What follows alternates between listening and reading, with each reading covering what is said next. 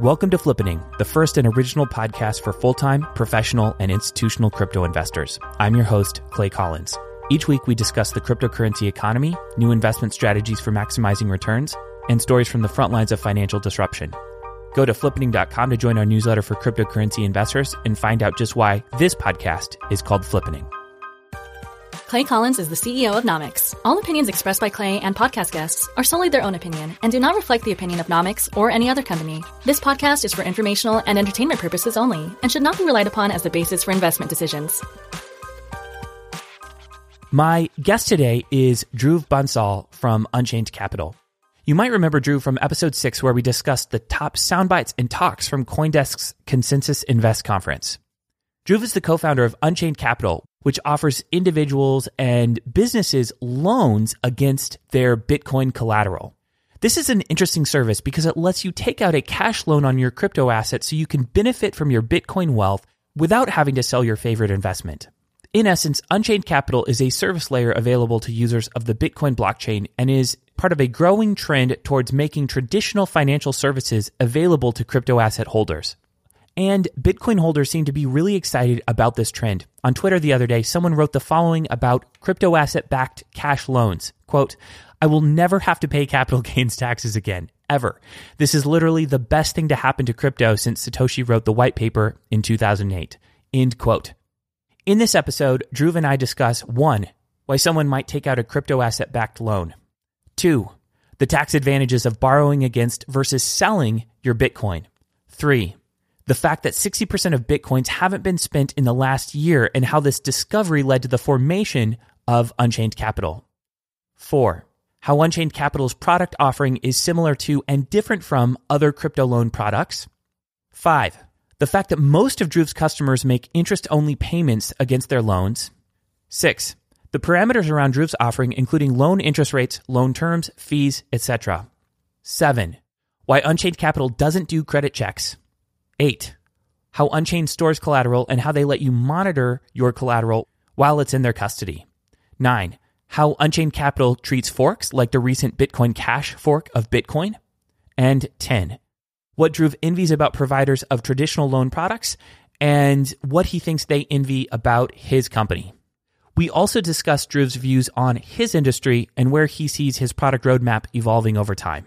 Please enjoy my conversation with Dhruv Bansal of Unchained Capital.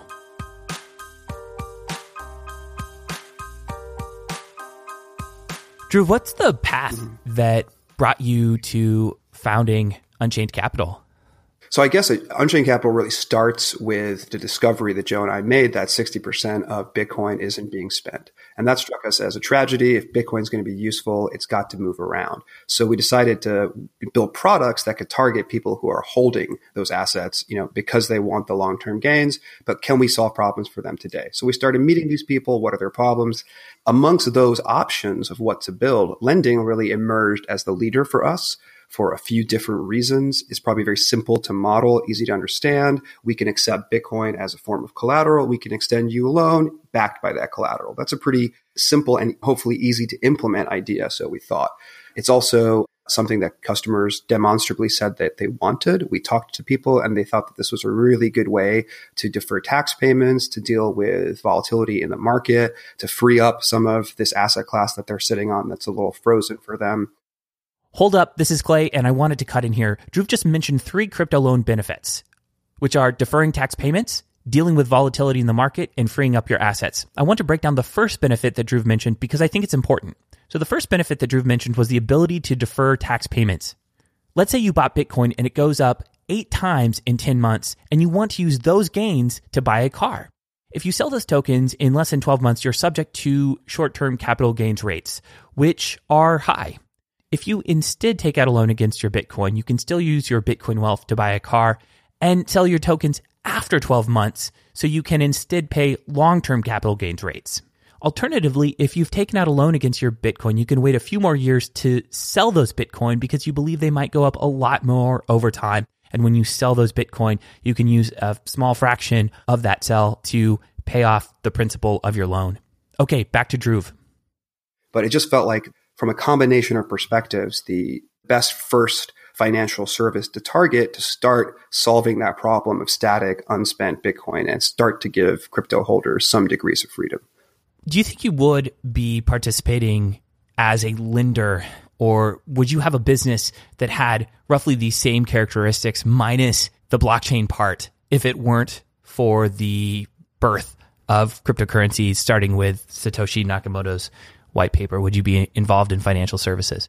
No way. I can't imagine it would have happened any other way. Not to say that I don't think financial services are interesting or valuable. It just wasn't something I had a lot of experience in.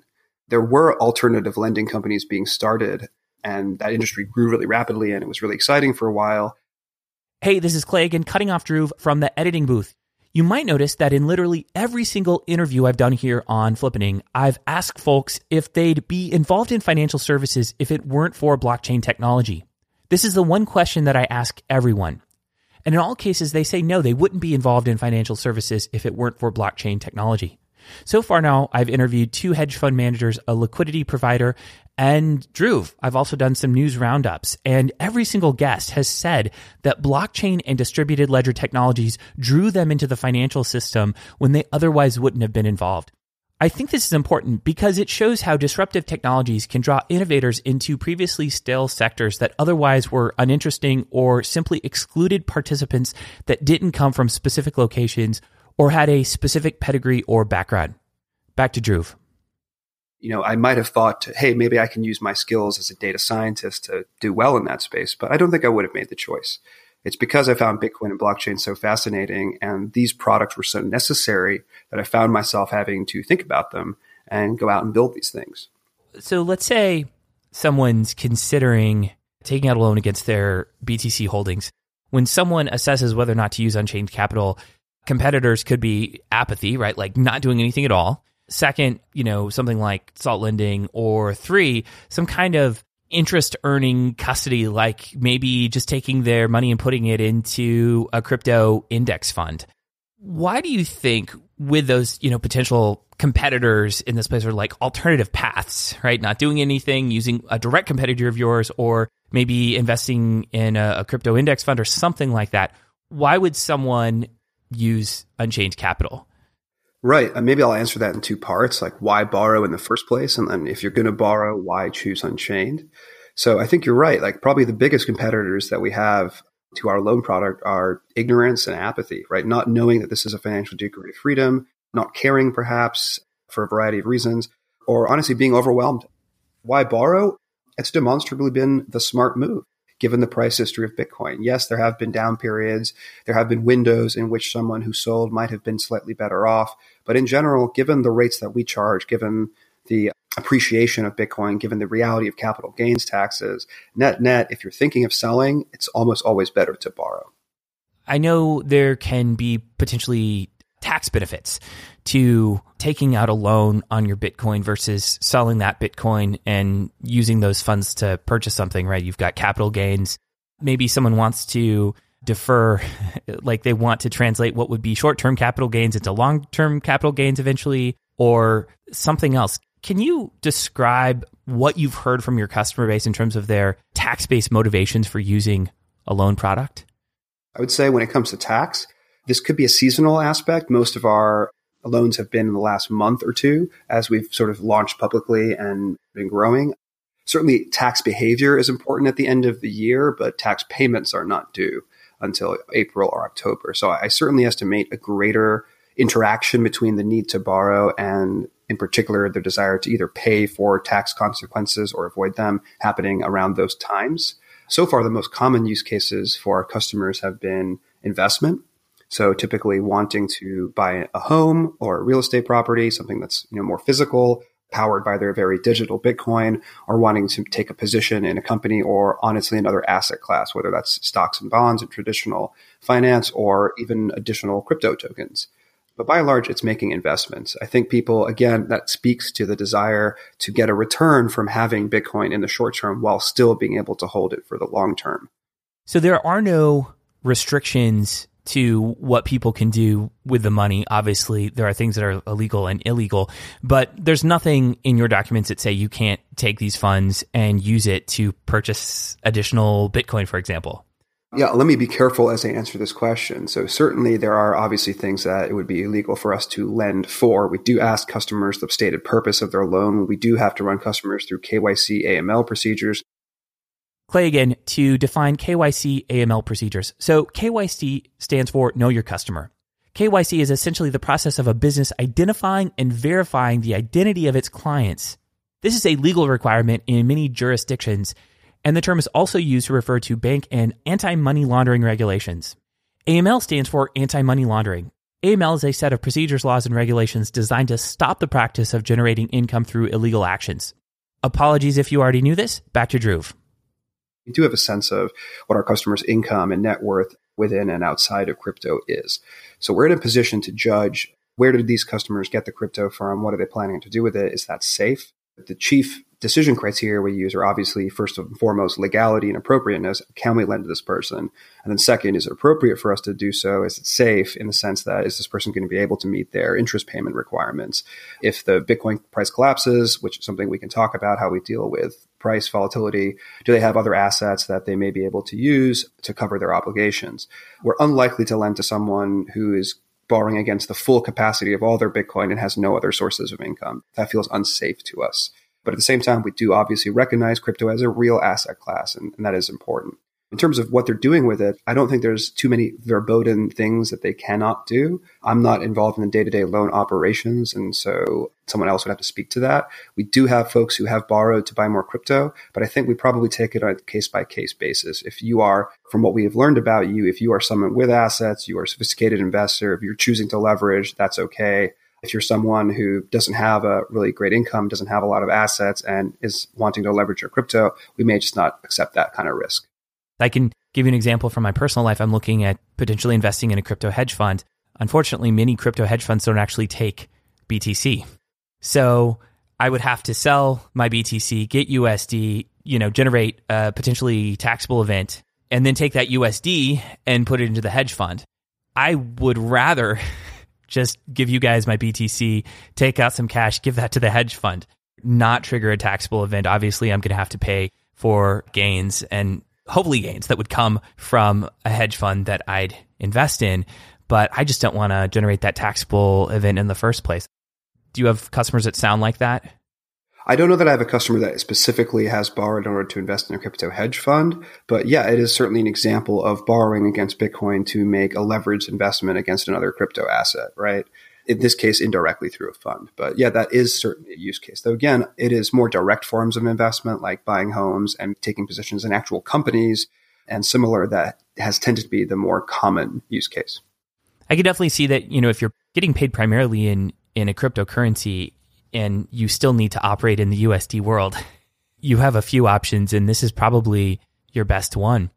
What are maybe 2 to 3 additional use cases that you could share with us?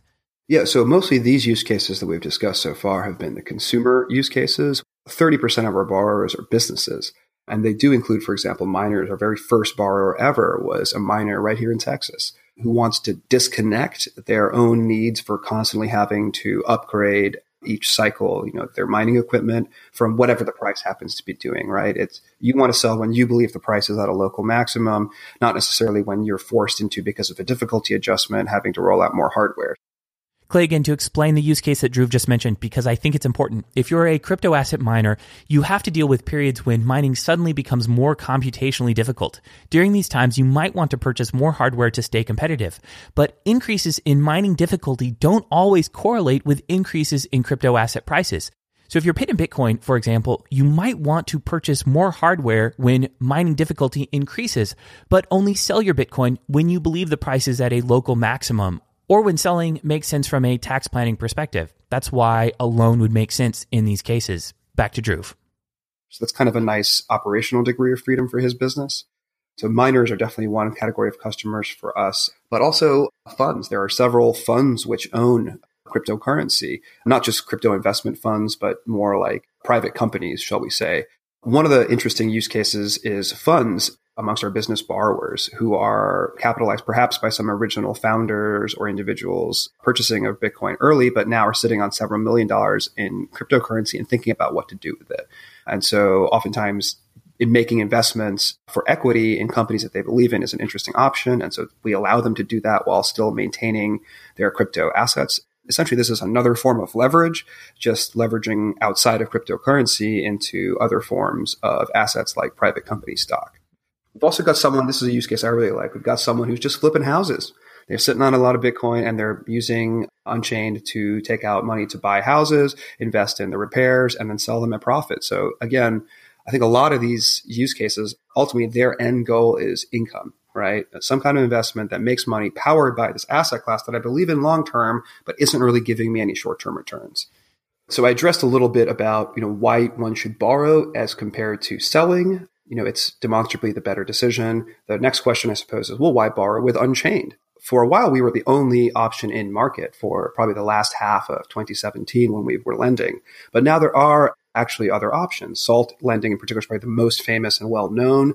I think of them as it's really nice to have a real competitor operating. For a while, when we were working on this company in 2016, there wasn't too much around crypto lending out there. And we felt like we're being pretty contrary. And it's turned out to be great because now that there's Salt and a few other firms out there, we're feeling pretty validated that, hey, this is a real market that a lot of people are recognizing. And Salt has a lot of talented entrepreneurs and they've got a great team. I will say this, I tend to think of them as a marketing first company, whereas we are more of a product first company. And that is just two different ways to think about, building good products and good services for customers. Salt, of course, famously did an ICO. They have a utility token. I think it's done very well. They raised a lot of money based on that basis, and they're going to go use that, I presume, to fund loans and to power their business. Whereas we kind of started by first building our product, getting into market earlier, getting real feedback from real customers, and trying to grow in that direction. So a little bit of a distinction there. I also would say as a borrower, divorcing myself from working at the company, when I just think about being a customer of a lending product, the things I'm looking for are simplicity and security and safety. This is now, my personal bias with the attitude that I hold around technology. I don't like the implementation that Salt offers in terms of managing funds with smart contracts. It sounds very sexy, but to me, it's a little frightening. As a person who writes smart contracts, I know what bugs are capable of doing. Their code is not open source. It's difficult for me to trust that what they say is happening is really happening. Their marketing, while very omnipresent, is not clear in regards to certain key facts, like do they originate the loans or not? Will my funds be automatically liquidated or not? Part of what I find frustrating is that the community around Salt is often at a loss for actually knowing the answers to these questions.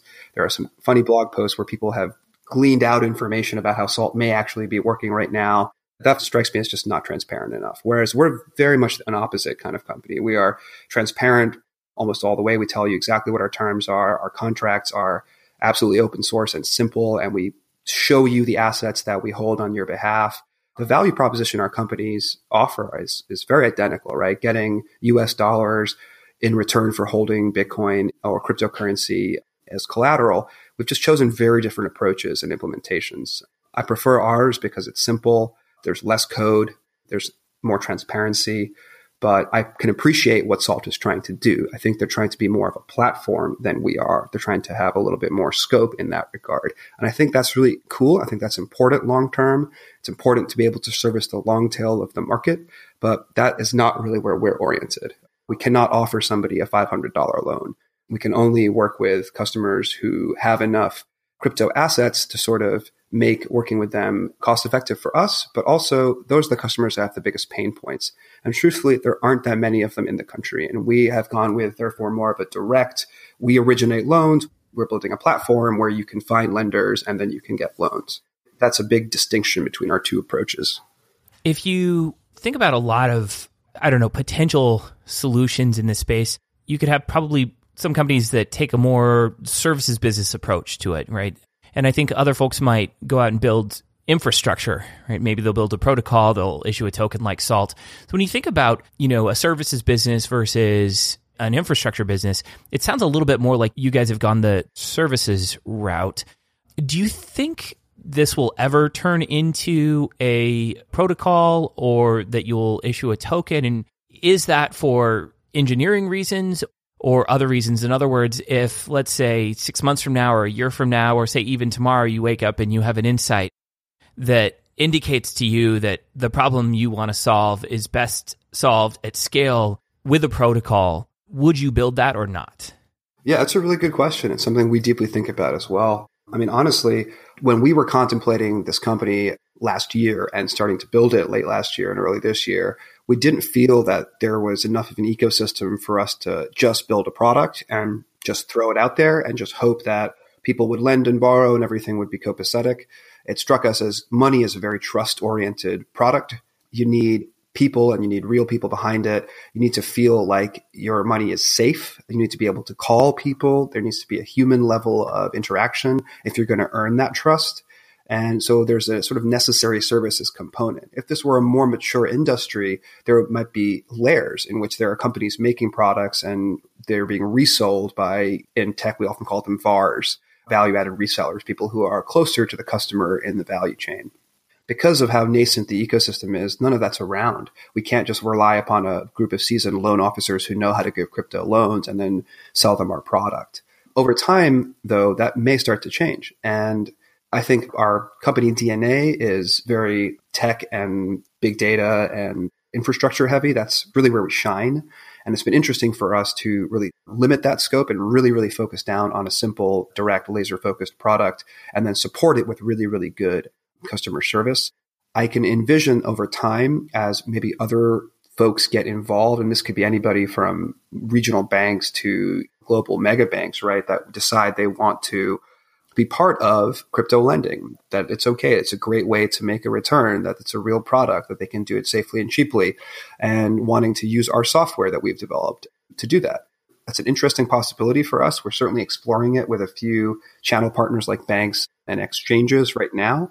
And I could very much see us moving in that direction, but we wouldn't want to compromise the service that we have. It's one of the things our customers genuinely really appreciate right now is that in the world of crypto, which is often fly by night and chat me over Telegram, like we are talking to you on the phone, we're meeting you in person, we're making sure that you feel taken care of because we are trying to win your trust. So I think if there were ways where I felt that the customer experience for the products that we're building could remain as good as it is now, yet we could not have to absorb some of the scaling costs associated with having a large services business, we would very much be excited about that. Part of it just depends on how the ecosystem develops, I guess. You also asked about a token. If you woke up tomorrow, 6 months, a year from now, you're like, the best way to do this is with an on-chain solution. We're going to turn into an infrastructure company. Would you do that?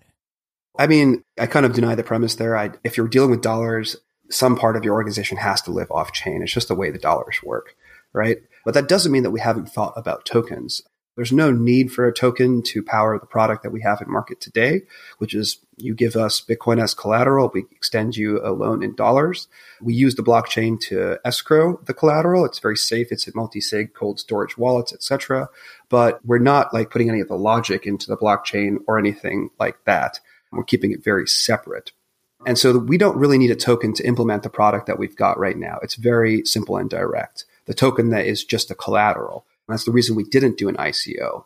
In the future, I think we would be interested in a certain class of token. Oftentimes, lending companies like ours, as they scale their loan book, they're able to securitize it. So they're able to, resell it in bundles to various investors who can evaluate not just any individual loan, but more the characteristics across the entire loan bundle of what they're buying. And we think a token is a great way to extend an offering like that. That if you bought, the Unchained Capital token, you would have access to an income stream based on the interest payments from our loan book. And essentially it would be a way to very cheaply securitize the loans that we're making.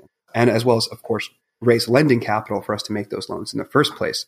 Investors in that potential future token could look at our existing track record. It could be a really financially informed decision and not perhaps like a gut, hey, I just love this ICO, I'm going to buy it. Like that's always been our goal, is to make a justifiable reason to invest in this token. One of the challenges, in bringing a token like that to market today, is that it would almost certainly be viewed as a security. And we think that's fine. We're not afraid of securities, but it means that there's a certain infrastructure for handling securities as tokens that needs to be built. And people are building it. There's a team coming out of Overstock with T0, I believe, and there's another team out of Toronto with Polymath. These are both networks, as far as I understand them, to allow for the exchange of security tokens, which are actually securities. So dealing with investor accreditation, dealing with the various disclosure rules that have to be present.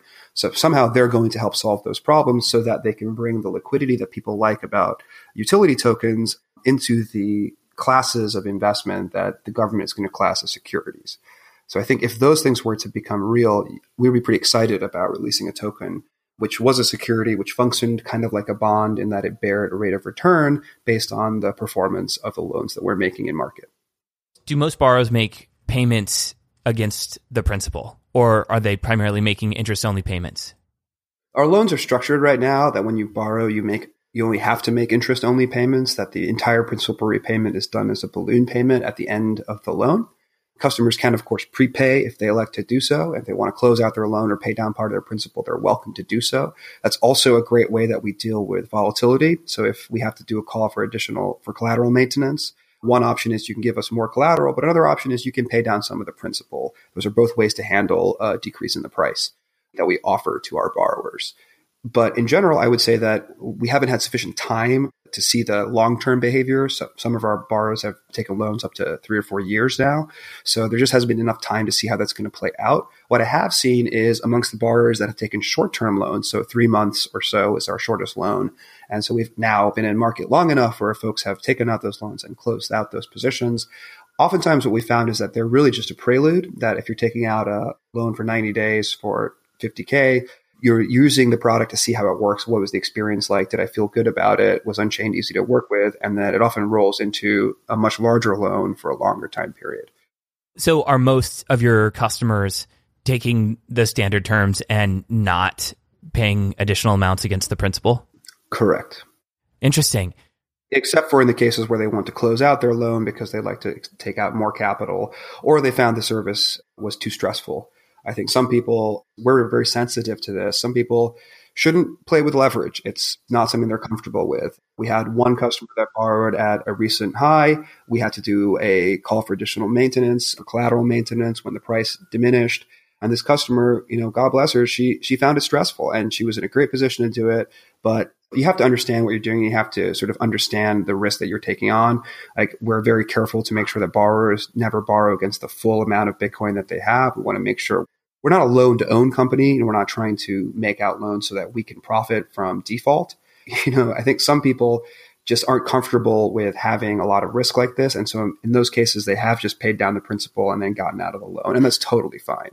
But in general, the folks who are comfortable with holding debt, who understand debt as a tool for financial management, who are taking out these loans, are doing it with a very specific purpose. They're looking at the numbers and saying, this makes all the sense in the world. And they're taking advantage of the fact, therefore, that the payments are interest only. Can you just walk us through your product? Like, what are the terms? What are the parameters of your offering? So we have a loan product that we extend to consumers and businesses in some 30 or 35 U.S. states. Exact details depend on loan amounts and rates and eligibility, but we're active through most of the country now. The terms we offer are, first of all, a 50% loan to value ratio. So if you would like to borrow, let's say, $100,000, you need to give us $200,000 at the then price, the origination price, in collateral. So $200,000 in Bitcoin.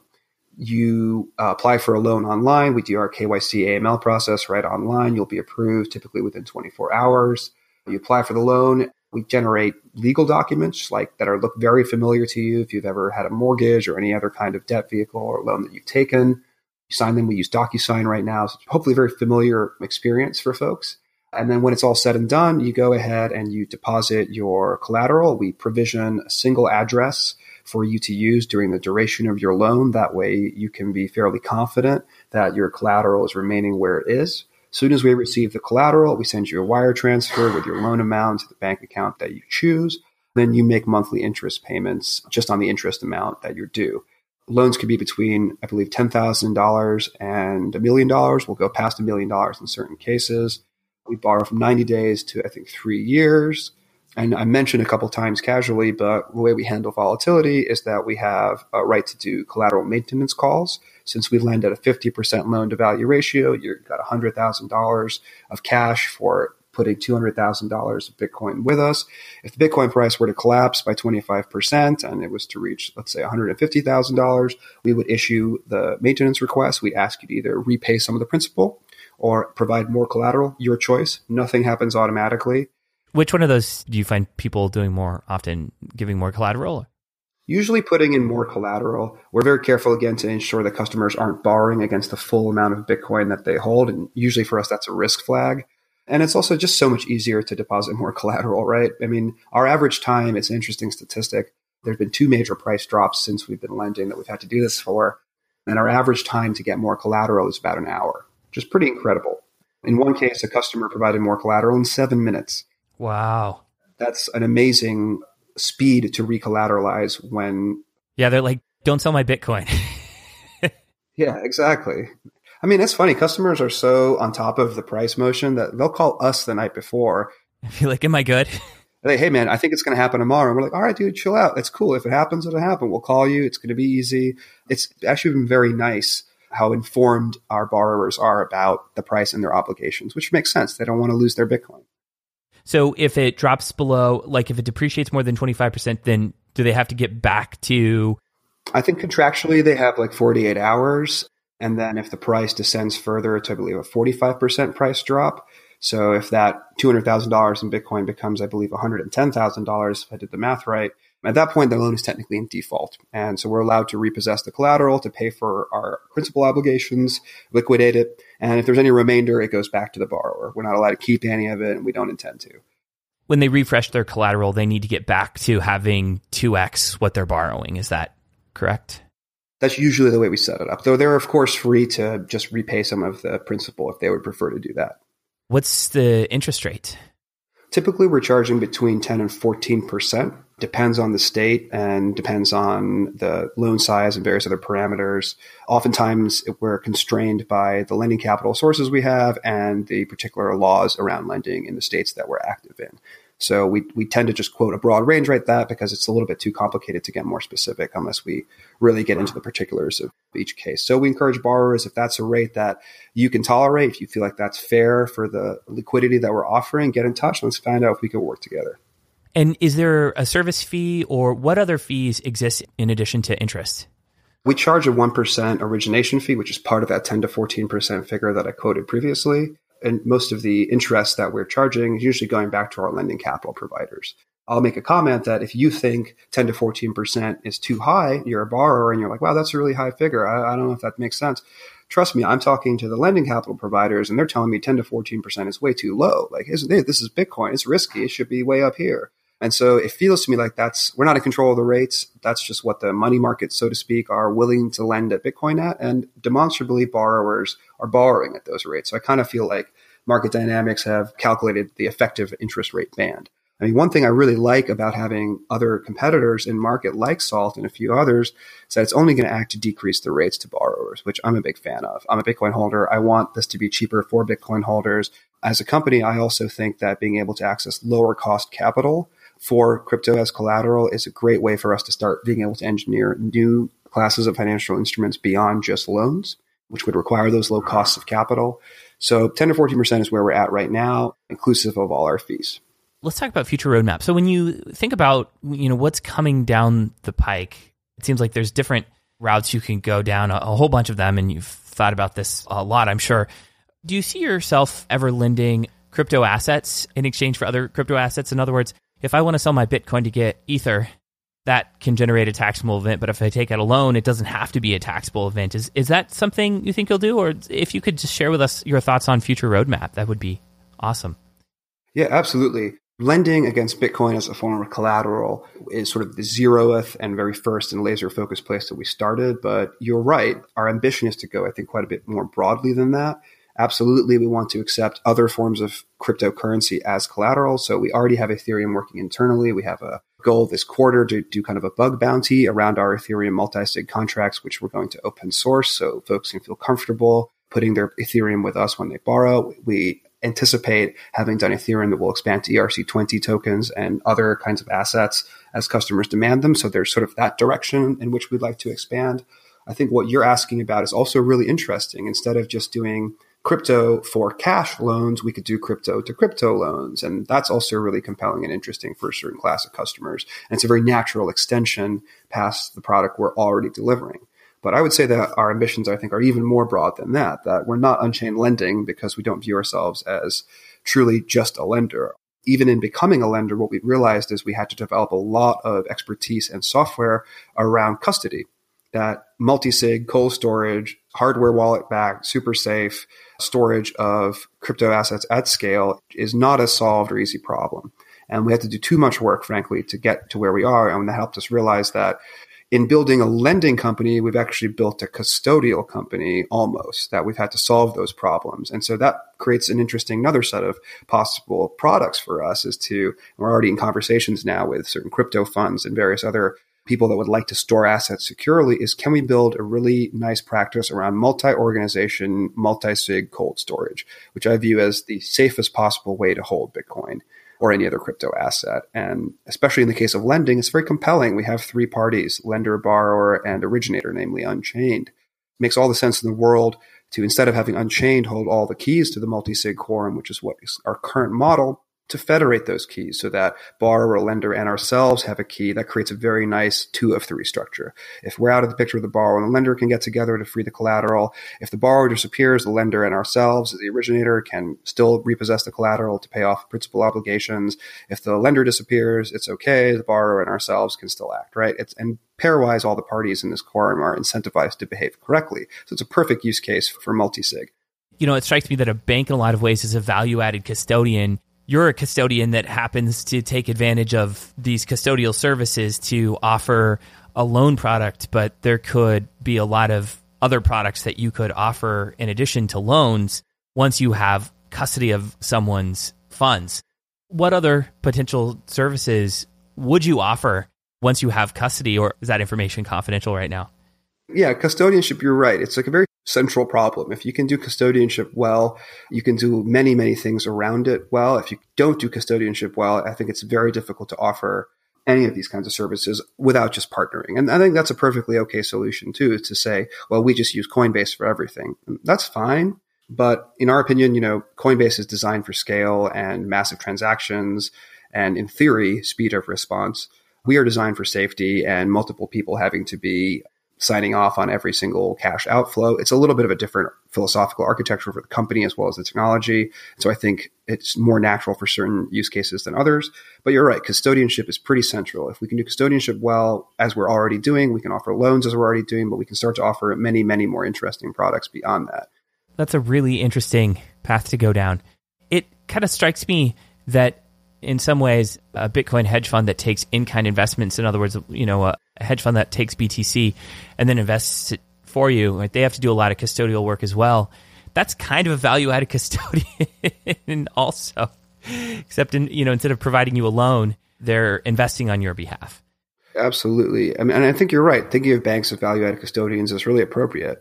That's what banks, in theory, should be. They should be competing to create the most value for the folks whose funds they custody. That in practice, that may not always be what happens.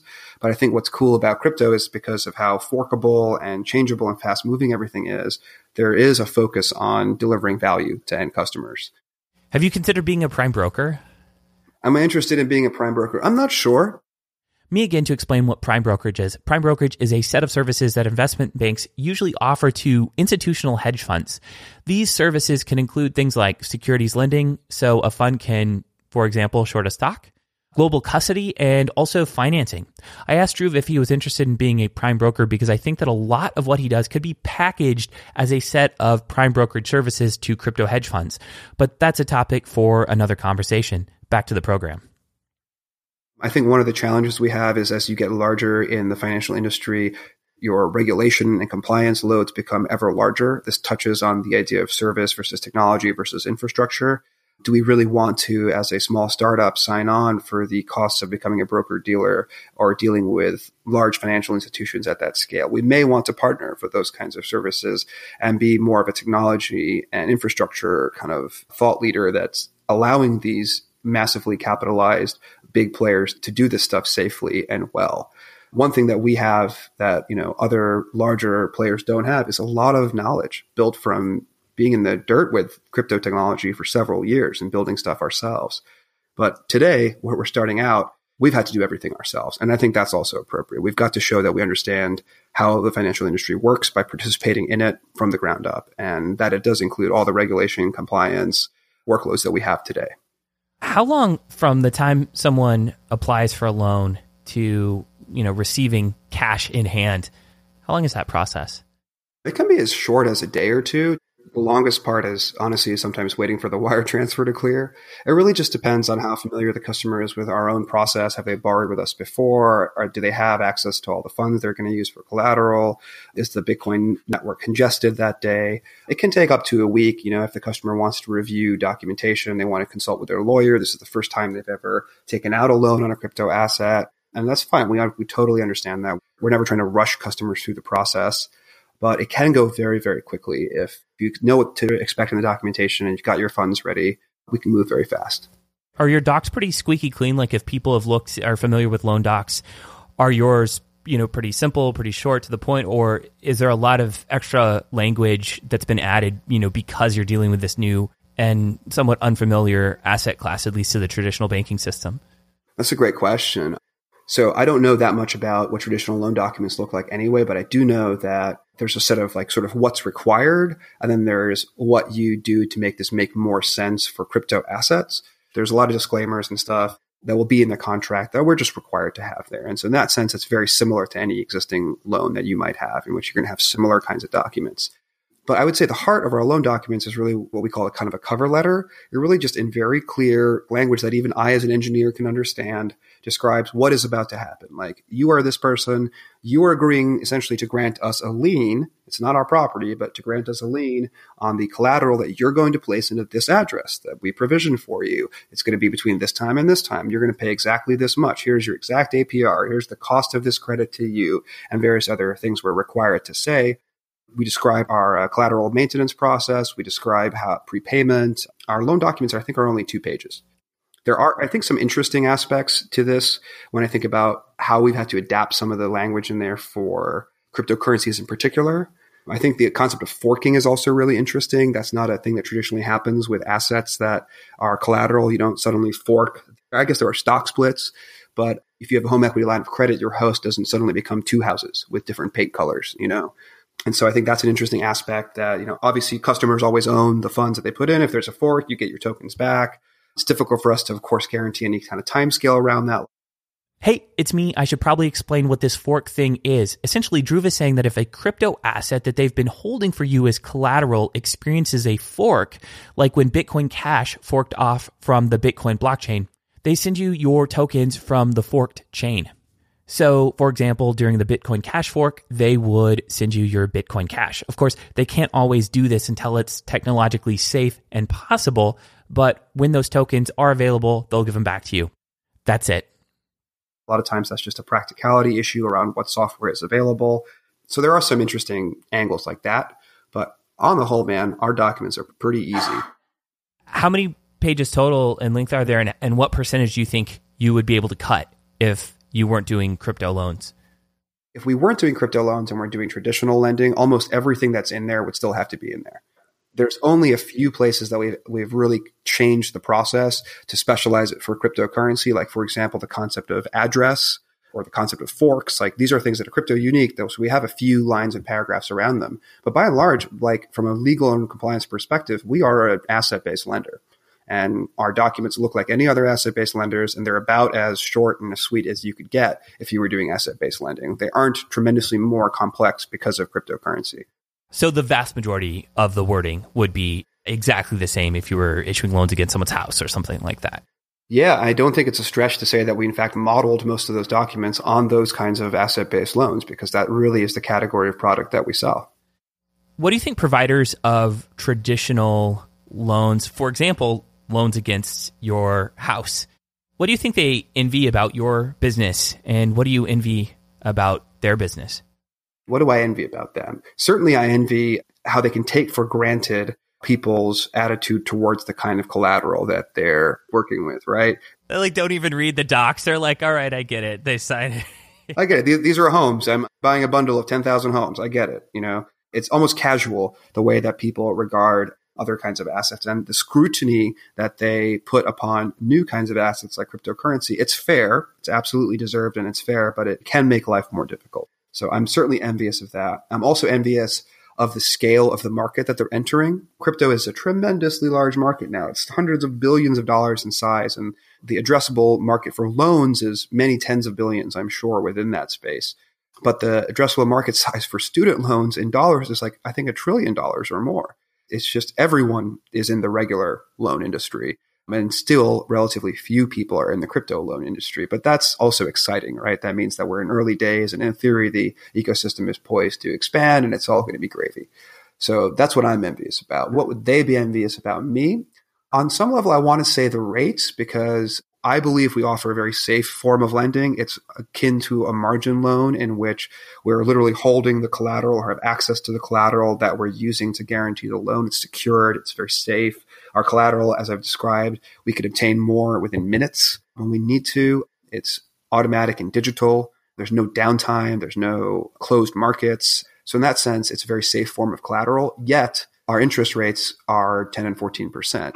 So there's a premium that I believe lenders are getting for choosing to accept the risk stigma around cryptocurrencies. I believe the actual risk is lower. I'm not saying cryptocurrencies aren't volatile or that there aren't some existential risks associated with them. There absolutely are. And that's, I think, what drives the premium. But I know a lot of lenders who love the idea of 10 to 14% rates and love the idea of quick collateralization and digitally recording the rights to everything and all the cash flows and all the accounting. That's pretty compelling. So in other words, like if a bank needs to possess a house, that's a very costly thing to do, but they're getting a much lower interest rate. Like you can't just walk in and like possess a house or possess a boat. These are very complicated things to do. Correct. Whereas, if someone defaults on their loan, actually selling their Bitcoin is pretty easy. Yeah, it's done within minutes. And you make more. One thing that you said to me really stood out, which is you give people access to the address where their Bitcoin is stored so they can monitor at all times to make sure that their Bitcoin, which they in fact own, is still there. Is that correct? They can monitor it, they can watch it, that kind of thing? That's exactly how it works. I mean, I'm a Bitcoin holder. I'm nervous about storing my funds on exchanges. I don't trust third parties. I trust myself. I trust my hardware wallet. And I recognize that a lot of Bitcoin holders are like that. So what we have today is about as good as we can do as a single organization. You have to trust us. We hold all the keys, but there are multiple keys. It's a hardware wallet. It's cold storage, et cetera. The reason we display addresses is because since we know that you don't really have any rights to this cryptocurrency when you give it to us, at least from a controls perspective, you have legal rights. In theory, there's nothing preventing our entire company from turning tail and stealing all your coins in some colluding event. And I mean, we would never do it. It's absurd. But you don't know that. And so as a concession, what we like to do is we like to provision a single address that the customer can use when they deposit their collateral, and the collateral will remain in that address the entire duration of the loan. We don't recycle collateral. We don't reuse it to fund other projects. We don't lend out the Bitcoin that you gave us to other people in order to make more money. It literally just sits there and it serves as collateral. You can watch it through our website. You can watch it through any third-party block explorer you want. And it's our concession to you because we understand that you're giving up control. This coming quarter, as part of our custody solution, we want to release that multi-organization, multi-sig custody model in which we can do better. Instead of just showing you the address, but we've got all the keys, we'll show you the address and we'll give you one of the keys. And we'll give our lending provider another key, and then we'll be left with the third. And that creates a really interesting situation where no one organization really has unilateral control over the funds in that address. But as I mentioned, pairwise, lender and borrower and Unchained as the originator are pairwise all incentivized to do the right thing. Do you find that your lending provider takes comfort also in having the addresses so they can sort of monitor that the Bitcoin is there to back up the amount that they've given you? Are they looking at that also? Yeah, I mean, there's a certain amount of trust. Like there's legal paperwork, obviously, between our lending capital providers and ourselves, which describes the class of loans they're sort of agreed to buy as we originate them. It's pretty cut and dry. But I know that part of the reason they feel comfortable signing such agreements in the first place is because they can see the collateral. They know that we're not some fly-by-night operation. Like they can verify that those funds exist on the blockchain. Who's your lending provider? Like, is it a high net worth individual that just believes in the space, or how does that work? Yeah, our lending capital providers right now are high net worth individuals and small institutions, typically those that understand Bitcoin rather deeply, got into it somewhat early. have Bitcoin themselves, but also have a lot of traditional cash. And because of that, I think they recognize the enormity of the problem that we're solving and how attractive a loan product can be for Bitcoin holders. I think as we grow, we'll turn to actual capital markets to raise larger sums of lending capital to go out there and operate with. But so far, this is where we have been. Are you open to sharing with us the amount that you've lent thus far? Yeah, sure. Yeah, I can absolutely say we've got a few dozen customers and our loan book is now a multi-million-dollar loan book. We have about $10 million in lending capital remaining to lend out before we go out and raise more. And we're actively doing that because we're originating loans at a pretty exciting pace right now. So if you look at kind of the run rate here, you're going to need to raise more here soon. That's awesome. Congrats. That's a good problem to have though, right? That's what we keep telling ourselves. It's kind of fun as a startup. We do equity fundraising for obviously our own company. Since we don't have a token or anything like that, that's how we pay for things. But then we also have to do fundraising for lending capital. And the investors that fund equity are very different than the investors that fund loans. They want totally different things. And they care about totally different things. So as an entrepreneur, it becomes kind of a whole nother workload to bear. But it's actually really interesting to talk to investors that are trying to access a rate of return as compared to investors who are trying to access some crazy multiple at some point. Very different attitudes. And I sometimes think how ironic it is that we're bringing cryptocurrency, which is a very, multiples oriented industry, into the world of traditional capital, which is a very give me a fixed, dependable rate of return industry. But I actually think it kind of makes sense because I think the two kind of need each other right now. Yeah, crypto investors are interested in X's and traditional investors are interested in like percentage points, which is insane. Exactly. Can you tell us a little bit about your operations? How many people are on your team? Where do you spend most of your time? Yeah, sure. Our team is still really, really small. We're a lean company and we like to focus as much as we can on taking the funds we've raised and plowing them into our product and our marketing and not necessarily our own staff salaries. But unfortunately or fortunately, our customer base is growing. The rate at which we are having to write code and support our product, it's growing. And so we are hiring now. We're up to, I think, 6 people full time, and we've got some interns and a few contractors, but our team is still small. It's less than 10 people. We're headquartered in Austin, but we spend a lot of time on the coast, as you can imagine. That's where a lot of fundraising comes from for both lending and equity capital, as well as where a lot of Bitcoin and crypto owners live. And so we're often in San Francisco and New York. When it comes to applying for loans, there might be some folks listening to this that might want to take out a loan. Are there less credit requirements because it's a collateralized loan? Is it if you have the Bitcoin and you seem like you're pretty good on paper, is it very likely that you'll get approved if you're going to put the funds to pretty good use? Right. So we don't actually perform a credit check. We are a loan originator, and therefore it means we're essentially underwriting the loans that we offer. But our underwriting model, if you want, is very simplistic, that it really is essentially weighted by the collateral. If you have sufficient collateral, we're likely to lend to you. We don't necessarily need to know your credit score or too much else about you because we feel like the collateral is a pretty safe asset for us. I mean, in some sense, that's the core idea we're bringing to market, is the idea that Bitcoin is safe collateral, despite its volatility, despite everything else about it. With that said, we won't lend to anybody at all who shows up with Bitcoin because obviously we don't want to lend to terrorists or criminals or people who obtain their Bitcoin in illicit ways. We want to make sure that borrowers have some kind of income or asset ownership outside of Bitcoin, so just so they can afford the interest payments, because then our questions are like, how are you going to pay for this loan that you're about to take from us? So we want to make sure that those basic obligations are present. And then there's also just kind of a look and feel check, like Bitcoin is a shady industry. Let's just say it out loud. Parts of it are. Parts of it are, sure. Because there are definitely people that are out there who would love to take a loan because it would help them clean dirty money that they've stolen or obtained in horrific ways. I'm not blind to the darker sides of the crypto world.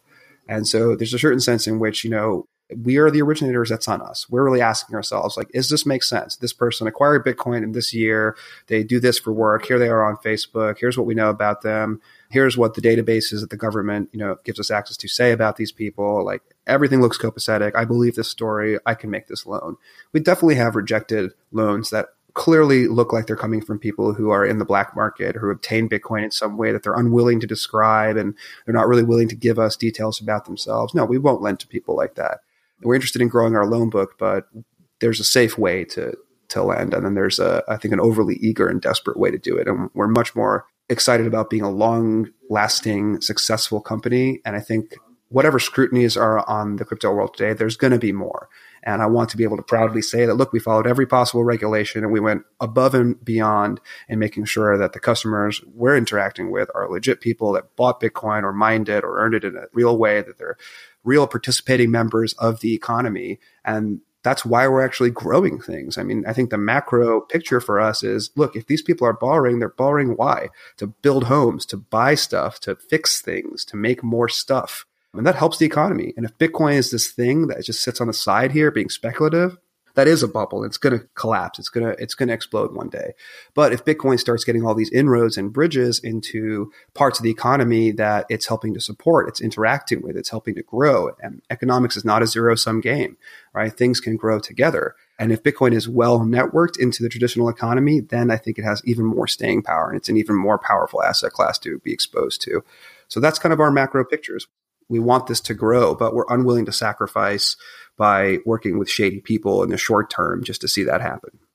Do you do any kind of analysis of where the funds have come? Like, do you use a service like Chainalysis to make sure that it hasn't like floated through dark pools, or, you know, it's not from the Mt. Gox hack or tied to Silk Road funds? Or do you do any kind of check to make sure that it's not dirty money or hasn't been dirty money in the past?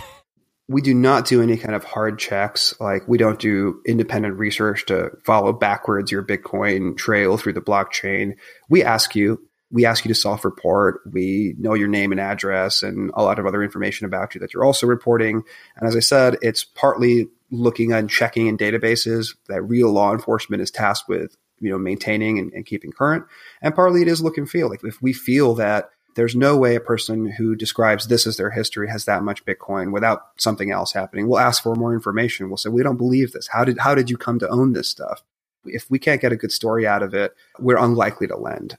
People are very forthcoming. If you got Bitcoin legitimately and you want to now use it to do all these great things, none of our customers have pushed back on that idea. No one has said, well, I would love to tell you, but it's not any of your business. Presumably those customers who do feel that way, and it's fine to feel that way, are just not coming to us. If you're coming to us, it's because you do want to work with us and you know that we're a real company and you're expecting to be asked questions about your financial history and your personal identity. And you're more than eager to make us feel good by telling us everything you can to de-risk the loan for us. But short story, we do not do any kind of chain analysis or any official credit score analysis or anything like that. In that sense, our underwriting model is somewhat simple. Do you have the collateral? Can you tell us a good story about how you got the collateral? Do we believe you? Does the government say you check out in various ways that we need to run by them? Do you have any last words for our audience? Maybe I'll go with our motto: friends don't let friends sell Bitcoin. If you are thinking about doing something special in your life, you want to make an investment, you want to buy something, you want to realize some gains, maybe think about borrowing. It could be a tool that you've used elsewhere in your life. Maybe you're seeing it for the first time in this context. Reach out, learn. You will find one of us on the phone talking to you and telling you about our product. We want to hear from you. If you're not interested, if you don't like our service, tell us why. We're building it for you. So the more we understand about what you want, the better it will be. So do reach out. Yeah, it strikes me that if you opt to take a loan against your Bitcoin instead of selling it, it's quite possible that you could find yourself in a situation where you actually never have to pay capital gains against your Bitcoin if you take out a loan for a long enough term, and if you're getting a paycheck every month and can actually pay off not only the interest but the principal over a period of time, then you'll never have to take those capital gains, which is a potentially cool place to find yourself in. That said, none of this should be taken as tax advice. I'm not a financial planner or advisor. Thank you for all your insights. Thank you for sharing your business model with us, and appreciate having you on. Thanks for the opportunity, Clay. This was really fun. That's it for this week. To sign up for our free crypto investing newsletter, listen to other episodes, or get the show notes from this episode, please visit flippening.com. I also invite you to check out the startup that funds this podcast, Nomics, spelled Nomics, at nomics.com. Finally, if you got value from the show, the biggest thing you can do to help us out is to leave a 5-star review with some comments and feedback on iTunes, Stitcher, or wherever you listen to podcasts. Thanks for listening, and see you next week.